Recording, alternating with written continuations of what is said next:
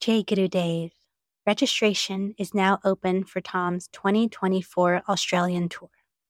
Once again, Tom will be giving knowledge sessions and group meditations, as well as a 4-night, 5-day rounding retreat in Gerringong.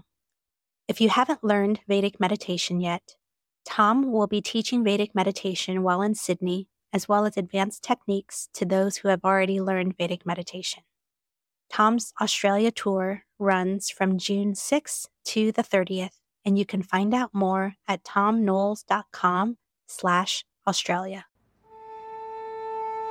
Sahana vavatu, sahano bhunaktu, sahaviryam karavavahai, tejasvinavadhitamastu, ma vidvishavahai.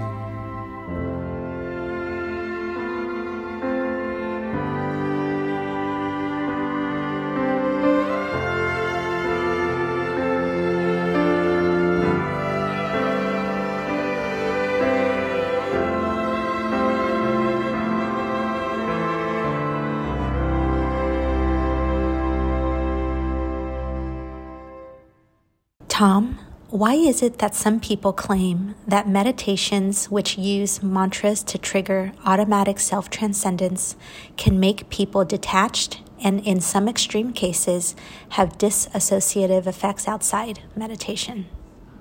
This is a question that comes up regularly, which really is a misunderstanding of a very positive, good happening, a great experience that people are beginning to develop, which we call cosmic consciousness. Cosmic consciousness means all-inclusive awareness. In order to be all-inclusive, our awareness has to include the transcendent field of pure awareness that is unbounded. That field that is the source of thought, not just of my own thoughts, but the source of all thoughts, the one indivisible, whole, unified field of consciousness that is the source of all forms and all phenomena. Cosmic consciousness means consciousness that includes that along with all of the details of daily life, all of those things that are worth acting upon.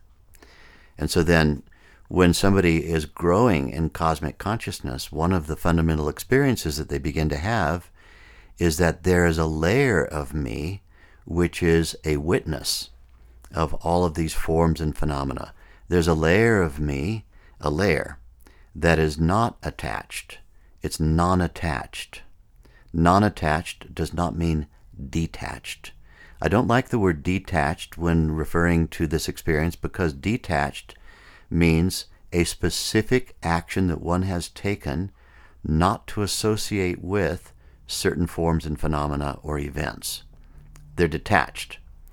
I don't like the word detached. The actual word that is better for this, I'm coining this, which I learned from my master Maharishi, is non-attached. Non-attached means it describes that deepest layer of me, which is a witness of all of the cascades of behavior of the laws of nature. Non-attached. And there is a layer of me, that deepest layer, that is non-involved. Non-involved and non-attached, and yet fully capable of engaging in action dynamically. Now, what do we have which is the opposite of that? Individualized awareness, which is simply reactive. All I am is a consciousness in a body, and if that's all I am, then I'm very quick to conclude that this body is on its way to dying. I might be 15 years of age, I might be 30 years of age, I might be 60 years of age, I might be 100 years of age, but whatever I am, all I am is a body that's dying. And a body that's dying has a limited time during which to figure out what it's about, to figure out what I am, to figure out what I, the individual only in a body, what I'm most comfortable with, what's my identity. This is a big buzzword these days. I identify with this, I identify with that. But the question is, do you identify with that fundamental source of all things, which actually, ultimately, you are? the one indivisible whole consciousness field, the unified field.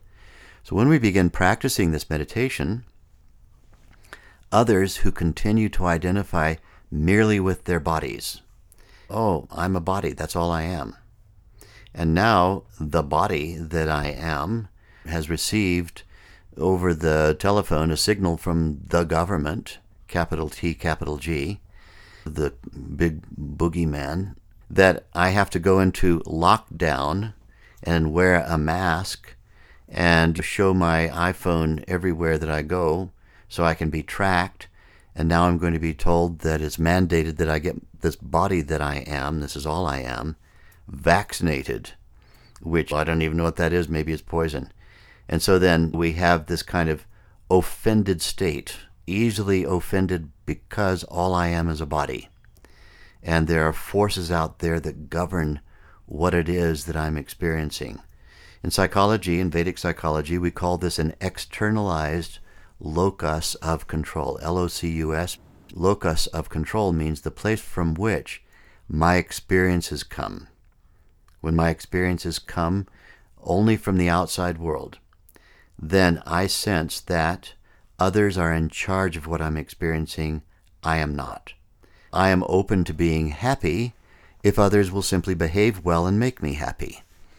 I am open to experiencing waves of happiness, but there seem to be all these others, because I have an externalized locus of control, there are all these others who are determining what my experience is, who I am, what I am. Who I am, what I am, and degrees of freedom that I have. And I want freedom. Everybody wants freedom. Al-Qaeda, number one thing that it decided it wanted was freedom. ISIS, number one thing it decided it wanted was freedom. United States of America is a great declaration to the world. We're the people who only want freedom. Nobody else wants us to have freedom. We want freedom. Freedom to do what? Freedom to do what? Freedom without bliss is dangerous. Freedom without bliss is dangerous, because having the concept that all I am is a body and all I want is freedom to express the thoughts that I've assembled in a body life about what freedom means, freedom to make others behave in ways that suit me. Maybe I have freedom to bomb someplace. Maybe I have freedom to require women to wear burqas. Maybe I have the freedom to live a life the way that I see it, all the cascades of thoughts that I've had in an individual lifetime, because all I am is a body. Freedom. What does freedom mean, actually? In fact, it's meaningless, unless we have that inner state of absolute supreme inner contentedness included in our sense of what we are. All-inclusive awareness means I'm cosmic. I have all possibilities. The possibilities are infinite. And those possibilities are all those experiences that can evolve from a cascade of evolutionary, ever-growing, sophisticated, ever-growing, expansive awareness, ever-growing, elegant awareness, my relationship with all the laws of nature and what those laws of nature are up to as they are going into these ever-growing cascades. Now, someone who is watching a Vedic meditator from a distance and who doesn't participate in this practice might look at that meditator and say, well, this was a person who was out in the streets with me shouting, hating, carrying on, holding up signs about those others and how everything is so unjust and everything's so cruel and everything's so horrible. And we hate the people who hate, we reject the people who reject, and we're ready for war. We're going to turn all these people into its, and we hope it doesn't come to it. We hope that somehow the elected leaders, who are really only the victims of the collective consciousness, in my opinion, the elected leaders who are subject to whatever the collective consciousness in general and most forcibly tells them to do, that they're going to create laws that will bring an end to the freedoms of all the haters and the rejectors. So we hate the haters, we reject the rejectors, and then this person who was out there with us doing all this has suddenly started this practice of meditation. And they don't look like they're hating anymore. And they don't look like they're rejecting anymore. And they don't look like they're shouting anymore. They look as though they seem to be accepting. Perhaps what's really going on is what we're seeing is the meditator is beginning to find deep inside themselves that all-inclusivity, and they're looking for opportunities to build bridges to all of those states of consciousness that previously didn't seem to have the capability of growth at such a speed as a meditator has. Meditators' speed of growth into that all-inclusive state may look like, from the point of view of someone who's not having this experience, as though they're now becoming something other than what I need them to be. And I experienced this once when I used to give lectures at universities in my youth, in my 20s. I found most of my students for this practice to come from the universities. I would go there and give tutorials and lectures on the subject of this practice, and people would come in by the hundreds and learn to meditate with me. And I did get, coming to those meetings, sometimes my introductory talks, somebody would come along who considered themselves to be a revolutionary, and I considered myself to be an evolutionary. And they would come and they would say, "You're trying to silence the young lions of the revolution with your meditation technique. People need to be out in the streets and turning the whole society topsy-turvy and making everything change." And my reaction is, let's see, after a period of 20 years, each going their own way, meditators practicing their meditation technique, and people who just want to maintain the rage, out there shouting and carrying on, who is it that actually brings about the greatest amount of social change? Studies on the collective effect of meditation from many different angles have shown beyond any reasonable doubt that when we increase the number of people practicing meditation in a community, violence decreases, crime rates decreases, war deaths decrease, if meditation is practiced in a greater and more concentrated way in any social setting. This has been shown sociologically many times over the last 30, 40, 50 years of the popularity of meditation in the Western world. And so meditators are actually bringing about collective change, because when their consciousness splashes down onto that one indivisible whole unbounded field and includes that into their package of awareness, the meditators are beginning to radiate through the unified field itself a tendency towards greater acceptability, less rejection.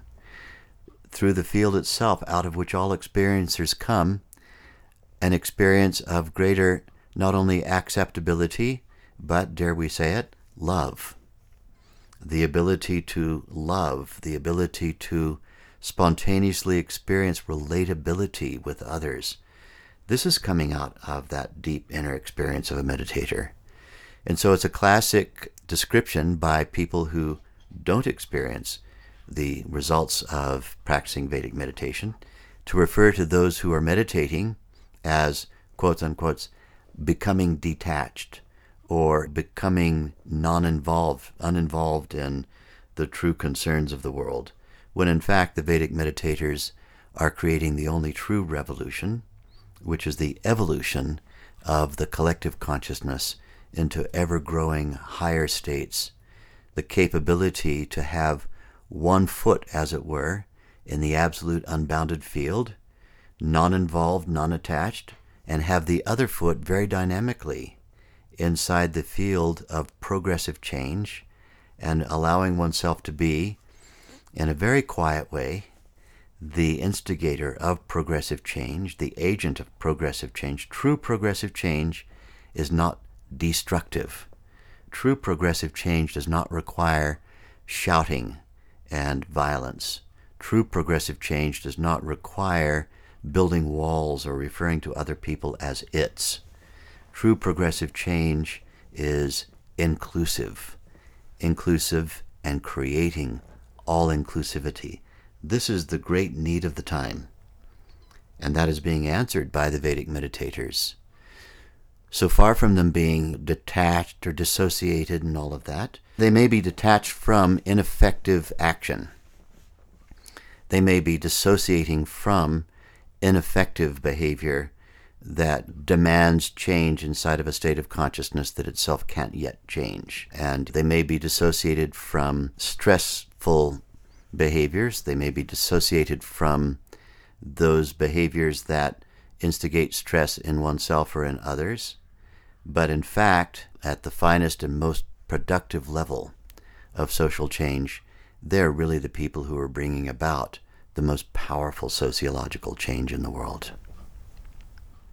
It is important for us to make a distinction between the kind of dissociation or states of dissociated fugue and so on, which are psychopathological conditions, which in fact meditation has been known to reverse and not increase, but decrease. When people talk about dissociative states, they talk about dissociative fugues, they talk about states of being completely detached from reality. These are psychopathological conditions which need to be treated by registered medical practitioners, and they are not the areas of life that we see commonly as a result of Vedic meditation. And in fact, as Vedic meditation teachers, we do all agree that when somebody is displaying any kind of psychopathology, that our standard procedure is to insist that whether they have learned Vedic meditation with us or whether they are simply people we've come across who've asked us what we think they should do, that they should be in contact with their medical practitioner.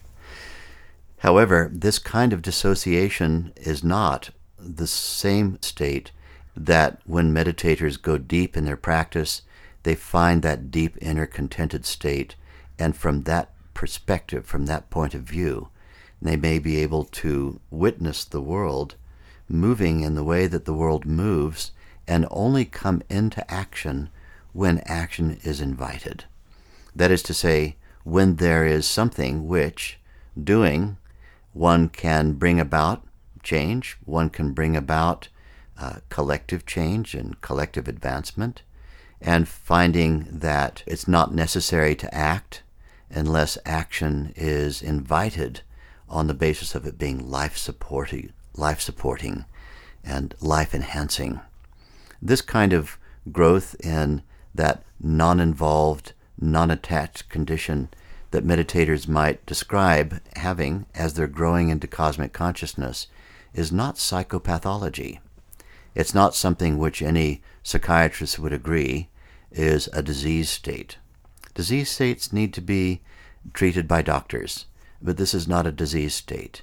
The symptoms of growth into cosmic consciousness, where there is a natural non-attachment to the field of action unless invited into it, into the field of action. This is not a pathological state. It's one of the symptoms of growing enlightenment. The greatest masters of enlightenment that we have heard of historically were not experiencing or displaying signs of psychopathology. There was very capable people who, with one word, could completely create pivotal change in a social context, who could bring about change dramatically. Doing less, they accomplish more. Doing least, they accomplish most. These are people who have the capability of least action, creating maximum dynamic change in a positive way in all social contexts. Jai Gurudev.